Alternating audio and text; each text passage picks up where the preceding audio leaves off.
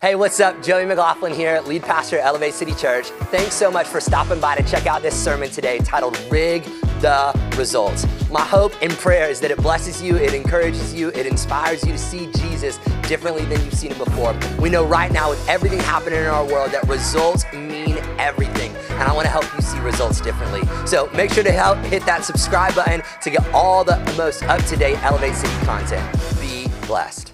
Well, what's up, Elevate City? Good morning. Yeah, go ahead and make some noise.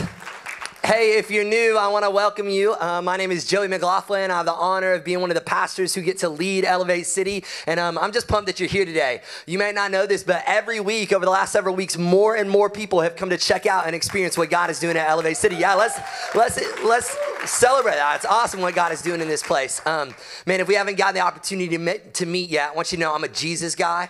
I'm a grace guy. I'm a Bible guy. I take God's word really seriously, believe that it breathes life into dry bones. We aim to be a community of people who so recklessly demonstrate the love of Jesus that the world has to take notice. You might not know if we're smoking, you might not know if you agree, but you'll know we're smoking what we're selling. We're full of passionate people in this place, people who are really excited about the news of Jesus and what God has done in our life and believe that he is not yet done with this generation. Amen? So you can expect this, man. Just week after week, I'm going to talk about Jesus. I'm going to teach you about Jesus, try to show you Jesus' ways and Jesus' ideas and Jesus' ideologies, his life and his philosophy. We're going to spend a lot of time talking about Jesus. No matter what topic we're talking about, I'm going to try to show you that topic through the lens of Jesus, through how he would see that idea, what he would do in that situation. We are Jesus, Jesus, Jesus through and through. And today we continue a collection of talks titled Jesus Over Everything. Jesus over everything. And today what I want to talk about is I want to talk about results. Feels relevant, doesn't it? Results. I mean, many of you stayed up into the wee hours of Wednesday morning watching results. If I'm being honest, I thought that we'd be watching Georgia's results till 2023, okay? I didn't know if we were ever going to get this state counted. Results, it has been the hot topic of conversation. Outcomes, incomes, winning, losing, results. You know, recently, lately, right now, ballot boxes are the most relevant resting place of results, aren't they? We spent a lot of time talking about ballot boxes lately, about did we get it right, did we get it wrong, but this is just currently the most relevant way to keep score. You know that, right? We love keeping score in our culture. And right now it's a ballot box, but we are a win, a loss kind of culture. Keeping score matters, right? I mean, you've got bank accounts that keep account of your results, the results of your education, the results of your impact, the results of your productivity. You got bank accounts that keep account of your results. Man, you've got scales that tell the results of how good your kids did trick-or-treating. Amen? Anybody else getting a little gummy bear gut? Just me? Okay, all right. But you got them, right? You got these different things that keep account of results. Results really matter in our culture. What happened? Who won? Like as a sports fan recently, like I don't even really care about watching highlights. I just watch box scores. Anybody with me? Like I just want to know the results, like who won, right? That's all that matters in the end. Like if you're a parent in the room, do you care more about what your kid learned or what grade they got?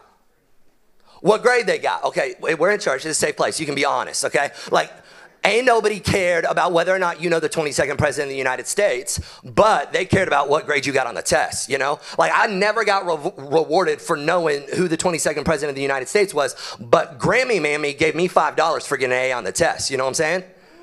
You don't call your grandma Grammy Mammy? Me either.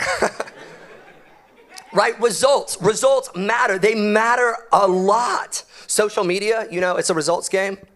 Social media, you know, how many likes or followers you get is intuitively telling you whether or not people care about your content. I don't know if you've seen the Social Dilemma documentary that is on Netflix. If you haven't yet, you need to check that junk out. It is awesome. But if you'll watch it, you'll see that social isn't as much about connection as it is recognition. It's about having somebody applaud us, somebody see us, somebody praise us. It's about results. We live in a results-oriented culture. We are always looking to try and get results, right?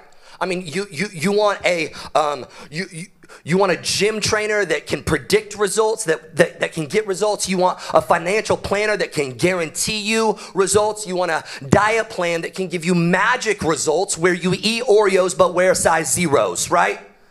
You want results. Results matter so much in our culture, in our life. And what I want to do is I want to talk today about what's going to happen when the ballot box of your life gets dumped out, because I want to make sure that you get the right results when it does. Because you know that day's coming, right? When everything that you do and everything that you are and every decision that you've made, every choice that you tallied gets counted up and gets dumped out. And I want to make sure that you get the right results when it does. And so if you have your Bibles, Matthew chapter 25, today I want to look at a story that Jesus tells about getting results. Matthew chapter 25 says this, "For it will be like a man going on a journey, who called his servants and entrusted to them his property. To one, he gave 5 talents, which would just be like a form of income or money. To another, 2, to another 1, to each according to his ability.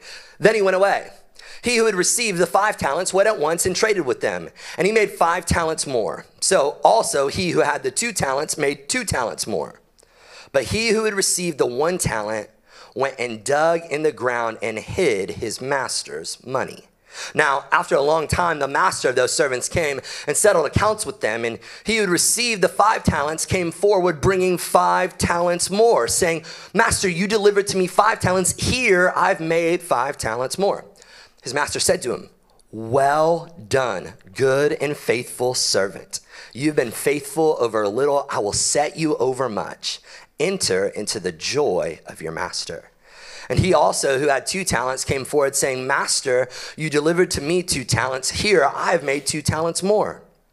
His master said to him, 'Well done, good and faithful servant. You've been faithful over a little. I will set you over much. Enter into the joy of your master.'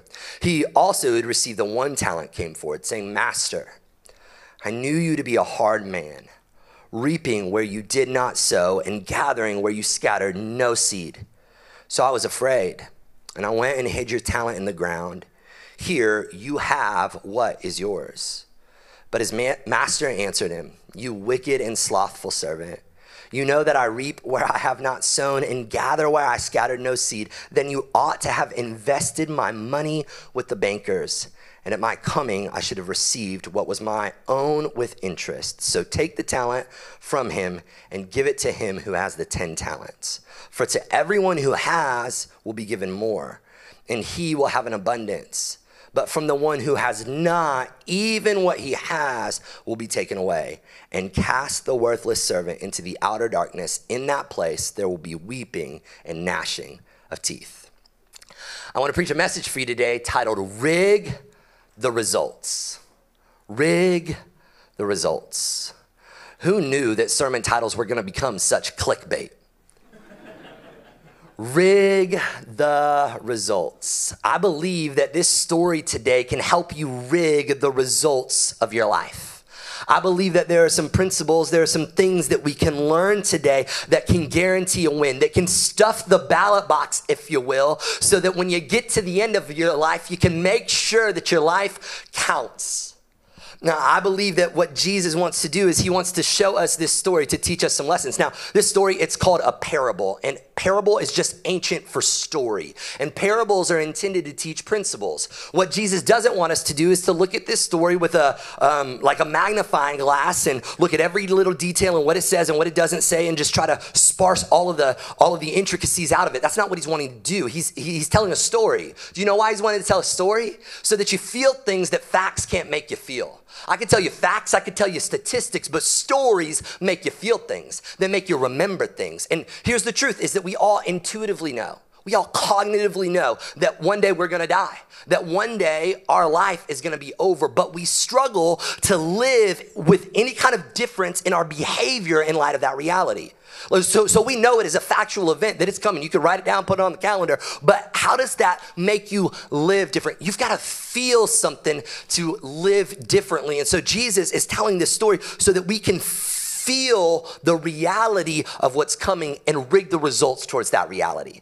that this isn't all that there is, and that this isn't our home, and that there is going to come a day when the ballot box of your life is going to get dumped out. And Jesus wants to make sure that you get ready when you do. And so today, I'm not typically like a point kind of preacher where I give you, 6 points, but today I got some points for you. Anybody like points? Any type A people, note takers? How many of you know that you are getting extra crowns in heaven if you take notes? Did you know that? Jesus loves you more if you take notes. Okay, so make sure to take notes today, because I think that if you write these down, you'll remember them and they will help you to rig the results of your life. Let me hear you say, rig the results. Rig the results. All right, so here's my first point for you today.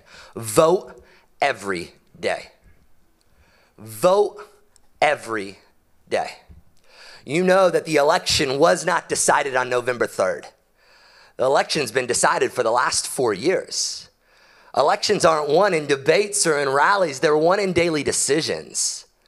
And I want for you to begin to live a life where you vote every day. It's not the big stuff that matters most. It's the small stuff that's the most significant. It's the daily decisions, the daily rhythms, the daily grind that's going to cause you to rig the results of your life. It's not just about having some bucket list. It's about having some rhythms that rig the results. So vote every day. Vote every day with your life. There's this book, it's called Atomic Habits. And if you haven't read it yet and you're in leadership, I encourage you to do it. It's one of my favorite books right now. And in Atomic Habits, James Clear writes, he says, every action you take is a vote for the type of person you wish to become.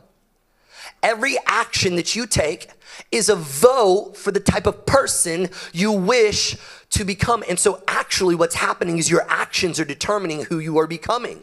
So every day, you're casting votes, okay? Every single day with your life. When you do things, what is happening is you're casting votes. I've got this Sharpie right here, and I'm gonna cast some votes. Look at this little Sharpie. Everybody say, "Aw," little baby Sharpie. So every day you're casting votes, whether you wake up early. So vote. Whether you stay up late.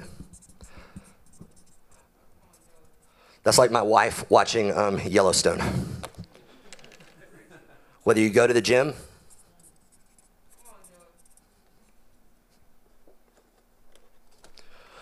whether you save money,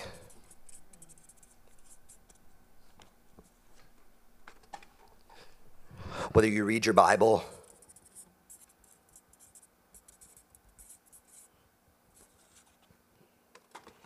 whether you pray, whether you give, whether you love, whether you hate, whether you judge, whether you compare, whether you carry bitterness, whether you envy, whether you're selfish, whether you make a lot of money,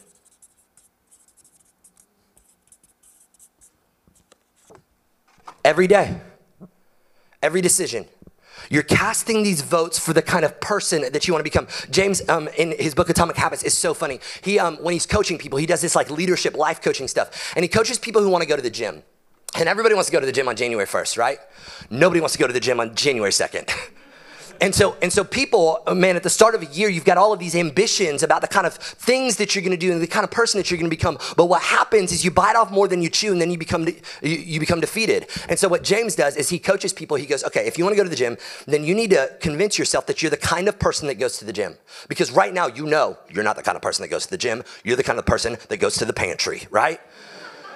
And so he goes, I want to help you become the kind of person that goes to the gym. So this is what you're going to do is tomorrow, you're going to go to the gym for 5 minutes.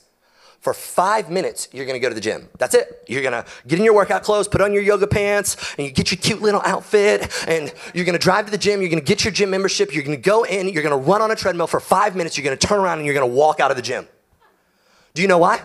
Because if you don't do it this way, then this is what's gonna happen is you're gonna go to the gym, you're gonna go for an hour, you're gonna look at the equipment, be intimidated because you don't know how to use it.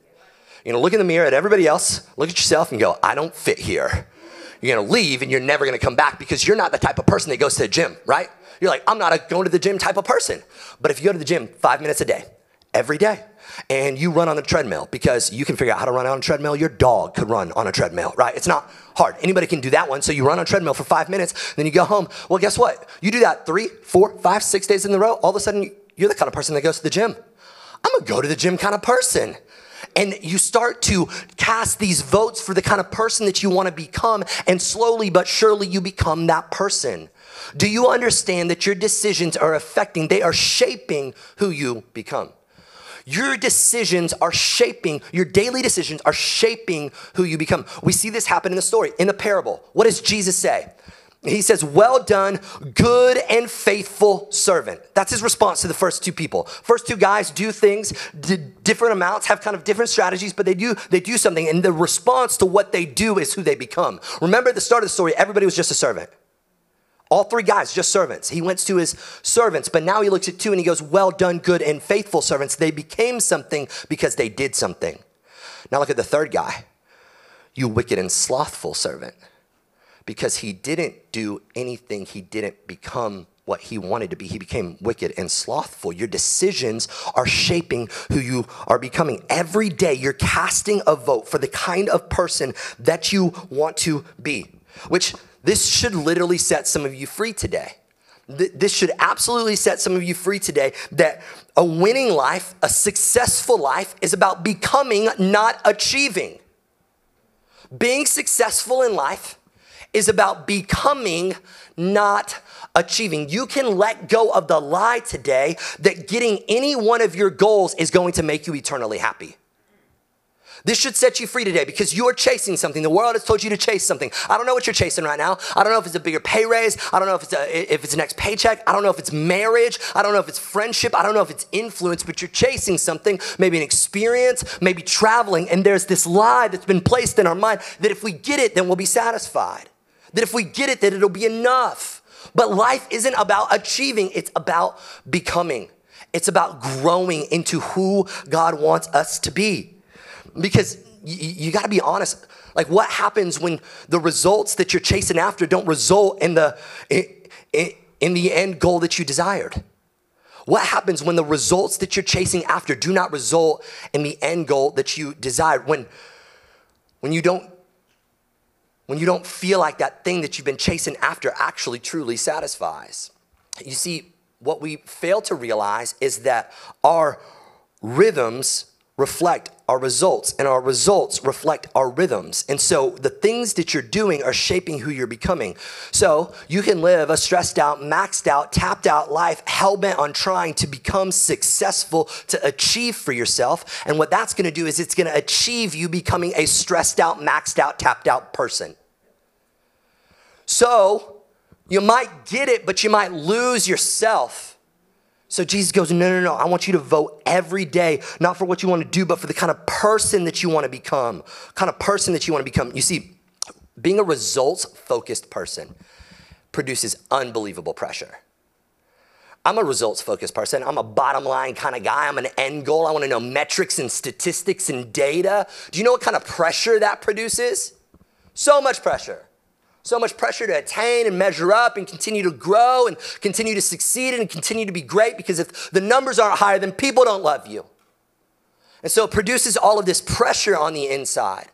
But being a process-focused person produces peace. Being a process-focused person produces peace. Being somebody who's more concerned with who I'm becoming than what I'm doing. Realizing that my life is about becoming, not achieving. If you could just start saying that to yourself, it's about who I'm becoming. Not what I'm doing, not what I'm achieving, not whether other people think that I'm succeeding, but who I'm becoming. That is what matters most. James, in his book, he goes on to say this. I love this part. He says, nope, that's not what I intended to see next on the screen. But in James's book, he talks about being you're being in love with your process rather than a product, okay? So when you fall in love with the process rather than the product, you don't have to wait to give yourself permission to be happy. You can be satisfied anytime your system is running. So think about that. When you develop a way to live and you're thinking about casting votes every day, it's not as much about how that day went with whether or not I was in step with the process. I was in step with the way of life that I've submitted myself to. You got to fall in love with the process. This is what produces peace, because then it's not about getting to the end, but right now you can be happy. Right now you can experience joy. Right now you can be fulfilled. Right now you can be satisfied. Right now you can be anxious for nothing. Right now you can be content. Everybody's waiting to get to the end, and then you waste all of this time, all of this life trying to get to this end goal, and then when you get there, it's not enough. But embracing this way of life where Jesus is trying to tell us to vote and vote every single day, then you can be satisfied about where you are at. Let me give you a system that's going to help you rig the results of your life. Faithfulness and obedience. Faithfulness and obedience. Faithfulness and obedience are the compounding interest of Christianity. Faithfulness and obedience. You see, everybody wants sacrifice. That's what you want to do. You want to do something that's big, something that's flashy, something that looks like it makes a statement. Sell all I have and move to Africa. Right? That's what was real hot when I was in youth group growing up. Some sacrifice kind of moment, right? But what God is after is he's after your obedience. He says it in 1 Samuel 15:22. But Samuel replied, what is more pleasing to the Lord, your burnt offerings and sacrifices, or your obedience to his voice? Listen, obedience is better than sacrifice, and submission better than offering the fat of rams. You know why Jesus is better than this world? Because Jesus doesn't keep score like this world.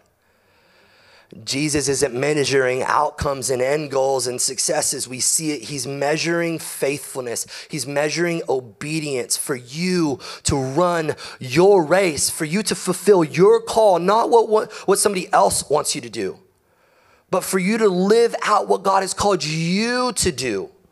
You see, comparison, this is the next point. Comparison will kill your count. Comparison will kill your count. If you notice in the story, both of these guys, they start with different numbers. They start with different amounts. Every single one of them, they start with a different amount. And if you'll notice that the second guy has a larger chasm than the third guy. So it's 5, 2, and 1. The first guy starts with 5. The second guy starts with 2. The third guy starts with 1. The guy in the middle has the most to make up, right? Because the third guy, all he's got to do is double his, and okay, well, at least I'm as good as you. But this guy, he's got to double his and then some to get to be as good as the first guy. So he's got a massive chasm to make up. They all start with different points. Guy 5 ends up with 10. Guy 2 ends up with 4. Their efforts achieve the same results, though. Well done, my good and faithful servant. So they've got different amounts, different starting points, different ending points in life, and yet the results are the same. The results are the same. Even though different paths, different amounts, different skills, different gifts, their results are the same. I'm convinced that comparison is one of the number one destroyers of destiny. That when you compare your life, when you look at what you don't have and what somebody else has, and you're always comparing, what that's going to do is that's going to kill the unique call that God has placed on your life. You know, if you would stop complaining about everything that you don't have and start praising God for all the pieces that he gave you, your life would be 1,000,000 times better today. If you would start to embrace the fact that he made you a masterpiece, unlike anyone else, and you would own that lane and be okay with that lane and stop looking in this other lane, then you would stop fumbling over your life so often. And I want you to know that this isn't like self-help pie in the sky, make yourself feel good jargon. This is Bible, okay? It's Bible. Ephesians chapter 2, verse 10. For we are God's, give it to me, masterpiece. He has created us anew in Christ Jesus, for we can do the good things he planned for us long ago. Man, I think that all of this comparing ourselves to others is killing our count. Hey, let me just be straight with you. You know that Joe Biden and Donald Trump ain't looking at Kanye's vote count. Kanye is not on their radar.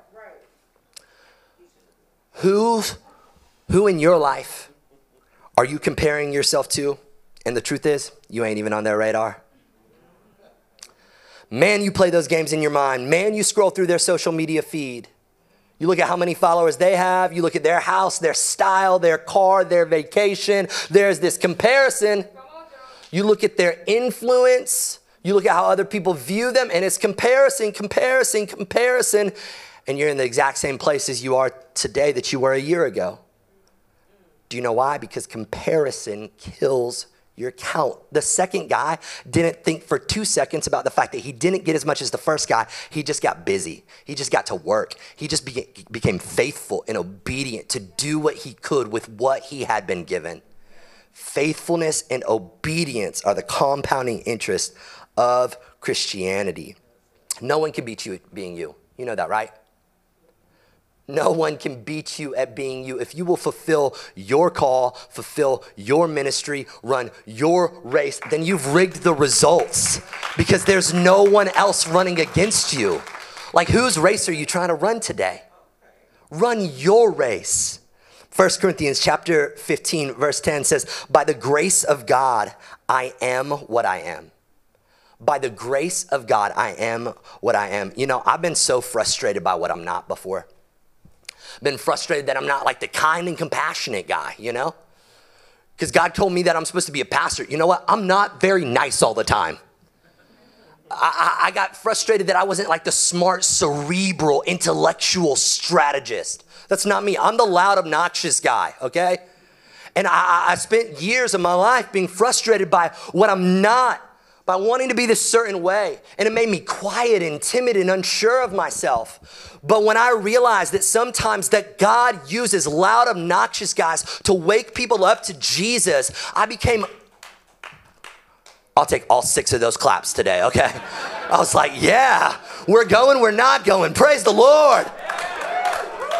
But man, I became grateful for how he made me, and I stopped complaining about what he didn't give me.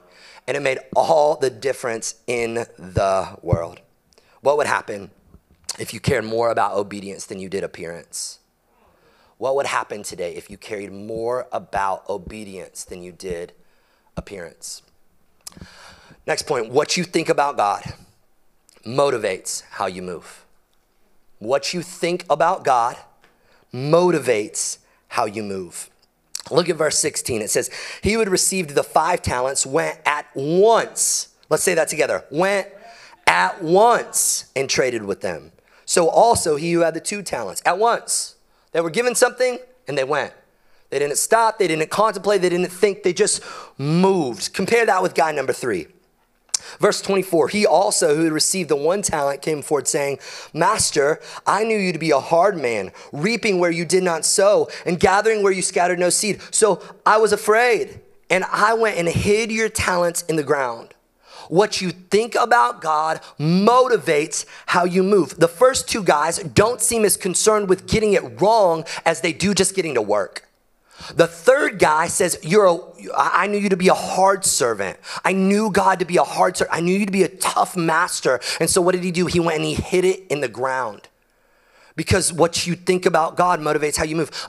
A.W. Tozer says it like this. He says, what comes into our minds when we think about God is the most important thing about us. Tozer goes on to say, the most importantest fact about any man is not what he at any given time may say or do, but what he in his deep heart conceives God to be like. I think a lot of people in the room have lived a paralyzed life by their understanding of who God is. They're so afraid that God is going to get mad at them, that they're not fulfilling God's magical will for their life, that they're somehow going to mess it up. And so they get paralyzed. They take the talent, they take the gift, they take the time that God has given them, and they bury it into the ground. And a lot of people are in the same place in their relationship with God, same place in their influence, same place in all of that because they're afraid of what God is going to do. They're afraid of what God is going to say. They're afraid of them blowing it, of them messing it up, and God being mad at them. I want to ask you today, do you look at God more as a dictator or more as a dad? Do you look at God today as more of a dictator or as a dad? Because how you see him will shape how you move. Now, let me just do it like this. You know, when babies start to walk, it's super funny. Y'all ever seen a baby start to walk before? And there are like physicist level problems with children trying to walk. Like it's a massive issue, okay? Because when babies are born, and I just had one like 21 days ago, they're born with these gargantuan heads and tiny little bodies. That's just the way that it is. Babies, they just got this big old fat head and then this tiny little body, right? And so it's on this little like limb stick and it's just going like this, right? You've seen a baby, it just can't keep its head up. So when it starts to walk, right, it's the same way with every child. They kind of start to slowly move, start to move around, and then they start to crawl. You ever seen a little kid start to crawl? They start to crawl, and after they start to crawl, they make their way over to like a coffee table or an ottoman or something, and then they pull themselves up, right, parents? This is how it goes. They pull themselves up, and then what do? Start to bounce. Every little kid, that's what they do. They're holding on to a coffee table, and they're just bouncing, shaking that booty, right? And so there they are, they're bouncing. And then something crazy happens. I really can't explain it. I don't know if it's biology or psychology. I don't know, but it's crazy, okay? It's insanity. That's what it is. The little kid who's bouncing decides to let go. They let go, right? And then all of a sudden, gravity starts to take over. So you've got gargantuan head, tiny little body, and it's headed towards the ground. And so little kids, they've got two options: stick out a foot or die, right? Those are their only options. And so what happens? Every little kid, this is the way that it goes. A little kid, gargantuan head, tiny little body, is headed towards the ground, sticks out a foot, goes step, step, step, falls flat on their face. Every little kid is the way that it works. What happens next? Mom and dad lose their mind. Mom and dad go crazy. Did you see my baby walking? My baby's walking, my baby's walking. Right, every parent, that's what they do. They lose their mind, they set him back up, they get a camera, they're like, let's do it again. They call America's Funniest Home Videos, they call ESPN, Michael Jordan, you're on blast, right? He's next. Like, this is the way that it goes. They lose their mind, right? Because their kid walked. Everybody else is like, it kind of looks like he tripped. Kind of looks like he tripped. This is what I've never seen. I've never in my whole life seen a little kid, gargantuan head, tiny little body, gravity starts to take over, step, step, step, fall flat on the face. Seen a dad do this. What are you doing? Are you dumb? It's walking. It's not rocket science, it's walking. I'm doing it, your mom's doing it. For a treat, the dog will do it. It's walking. Kayla, must be something on your side of the family because McLaughlin's, we are walkers, right? I've never seen that before. I've never seen that. Do you know why? Because that would be a horrible dad, an awful father. But how crazy is it that this is how many of us view God? That we think that we're taking steps of obedience, steps of faithfulness, and he's sometimes just mad at us for trying. That he's disappointed because we stumbled and fell to the ground. We're looking at him as if he's some angry dad in distant outer space who's disappointed in us. When in actuality, Jesus knew you were going to be awkward. That's what the cross was all about. He knew you were going to stumble and fall and need him and not be enough. He is not the father who's disappointed in you. He is the dad that's right in front of you saying, let's do it again. He says, I'll pick you up and I'll wipe off your bloody knees. And if you'll just look at me in the eyes, you'll remember who I am. We can just keep walking. But what you think about God is going to motivate how you move. And if you think that he's a dad who's disappointed in you, that he's forgotten you, that he's given up on you, that he's just really hard on you, then you're going to stay paralyzed. But if you'll realize today that he loves you and that he's for you and that you're his kids, and that he's not going anywhere, and that he knows that you're in process, and what he cares about is faithfulness and obedience. Not about what you're doing, but about who you're becoming. He already knows where you're headed. He already knows what your future is. He's already written your story. And if you'll focus there, if you'll live there, there is so much more for you to experience. And you got to move. What shapes what you think about God's going to shape how you move, and you have to move because a day is coming when you're going to count the results. You know it's coming someday, right? Much like this election, who knows when? But one day it's going to happen that they're going to open up the ballot box of your life, and God's going to take every decision, every action, every choice, every ideology. He's going to take every Tuesday and every Wednesday, every quiet time or lack of quiet time, every prayer, every thought, every post, Every habit, every routine, every workout plan, every TV show, every book you read, every conversation you had, every vote you cast for the kind of person that you wanted to be, and he's gonna dump it out. He's gonna dump it out on you, and he's gonna dump it out on me, and there's gonna be a verdict that's rendered. And it's not gonna be as much about what we've done, but who we've become. And it's gonna be either you're, well done, my good and faithful servant who focused on faithfulness and obedience, or it's, depart from me, my wicked and slothful servant, for I never knew you. I don't think that we realize that a day is actually coming when the results are gonna get all tallied up. When this thing called life that we're just blazing through at 1,000,000 miles an hour, focused so much on what everybody else thinks and whether or not we're winning in the world's eyes, is going to get dumped out, and the king of the universe is gonna count the votes. What are the results going to be? What is it going to say about you, and what is it going to say about me? You know, my great fear for us in the 21st century living in Sandy Springs, Metro Atlanta, Georgia, is that a lot of us are gonna win at the wrong game. A lot of us are gonna shoot on the wrong basket. A lot of us are gonna get things right that don't matter in the end. Like, so what? Who cares? A little more money? A bigger house, another vacation, a few more followers. So what? Who cares? I love the way that Jesus says it in Matthew 16. He says, what good will it be for someone if they gain the whole world yet forfeit their soul? You know that one of the ways to absolutely not rig the results is to think that somehow the results this side of heaven matter more than the results on that side of heaven.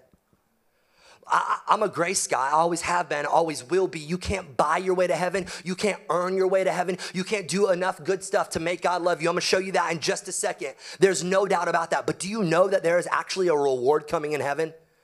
Jesus says to us, do not store up for yourself treasures on earth where moth and rust destroy and where thieves break in and steal. But store up for yourself treasures in heaven where moth and rust do not destroy and where thieves do not break in and steal. I think that you maybe missed out on how Christianity really works if you don't realize that when you get to heaven, there are rewards to be given. There are crowns to be earned. There's experiences to be had. There is favor to be rested upon you. And I think that sometimes we miss that. And we start trying to win an election this side of heaven when we were created for something on that side of heaven. There's so much more that is in store for you and me. You know, I think that the only way to win in a world that values progress and achievement and to try to become a person who's more focused on becoming than achieving is when you can't win at their game, you just got to play a different one, you know? When you can't win at their game, you just got to play a different one. And that's what Jesus has invited us to do. In Matthew 13, Jesus, this whole chapter is him telling stories or parables that illustrate what it looks like to play a different game, to march to the beat of a different drum. And this is my favorite story that he tells. He says, the kingdom of heaven is like treasure hidden in a field, which a man found and covered up. Then in his joy, he goes and sells all that he has and buys that field. That's what the kingdom of heaven is like. I love that in the kingdom of heaven that it's called a treasure, that it's valuable, that it's extremely valuable, that it's rare, that it's riches, that it's something that you would want. And I love that it says that when he founds it, he covers it, and then he goes. In joy he goes. This part is so important in Christianity, that what God does not want for your life, what Jesus is not after, is just like fear-mongering submission. God doesn't want you following him because you're afraid. He wants you following him because you're in joy and you're in love. And this person sees this thing. He experiences the kingdom of heaven, which would be like following Jesus, the ways of Jesus, the kingdom of Jesus. He sees it. He says, it's so valuable. It is so good. It is so worth it that I go and I cover it up, sell all that I have, and then buy that field. I cover it up. I go sell all that I have, and I buy that field. I think that One of the ways to not rig the results of your life and to get the wrong results for your life is to not realize that Jesus himself is the treasure. A lot of people do Christianity in a way that they use Jesus to get something from Jesus, and they forget that Jesus is the treasure. I don't want to try to lead you to do a version of Christianity where you think that if you follow God, he is somehow going to, you're somehow going to put him in your debt or something. God is not going to owe you anything, and he is not the means to an end. He is himself the end. He is the prize. Jesus is the treasure. He is enough. He is the only thing that is worthy. We don't follow him because of what he can give us. We follow him because he's enough. And a great way to rig the results of your life is to bank on Jesus, because if you lose everything else, then he's still enough. He's enough. He's the treasure. He's the prize.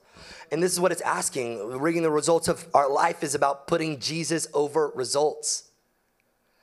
If you want to rig the results of your life, put Jesus over results. Let Jesus be the thing that you're living for, not what other people think. Let Jesus be your end goal and nothing else. Let Jesus become the prize and the treasure and the thing that your heart is ultimately after.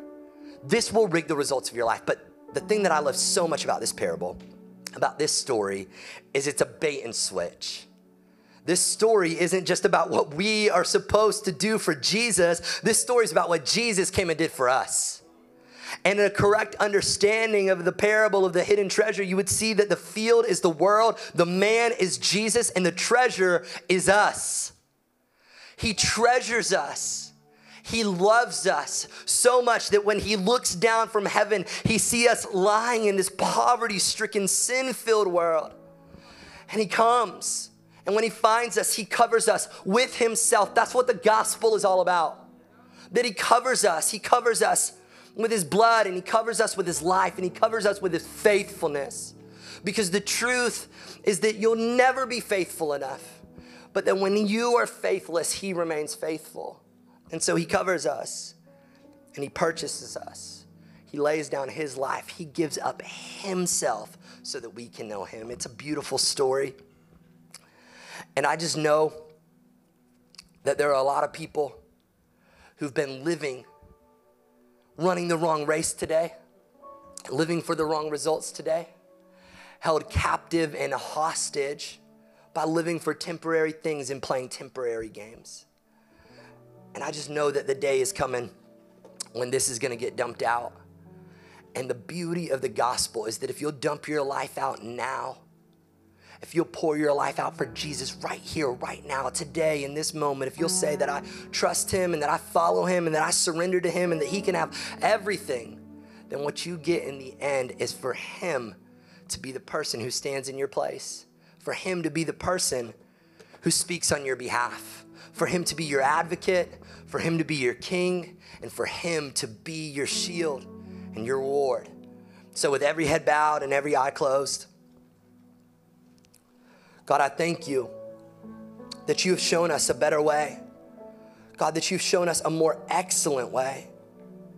God, that in a world that is so easy to live for and sells us so many ideas about success and happiness, God, I pray that we would see a different way to live today, that we can rig the results of our life and we can know what's gonna happen in the end, God, if we'll be people who vote every day and we'll be people who change how we see you, and if we'll walk in faithfulness and obedience, and if we'll stop comparing ourselves to others, and God, if we'll just elevate you, Jesus, above everything and over everything, if we'll see you as the prize and you as the treasure.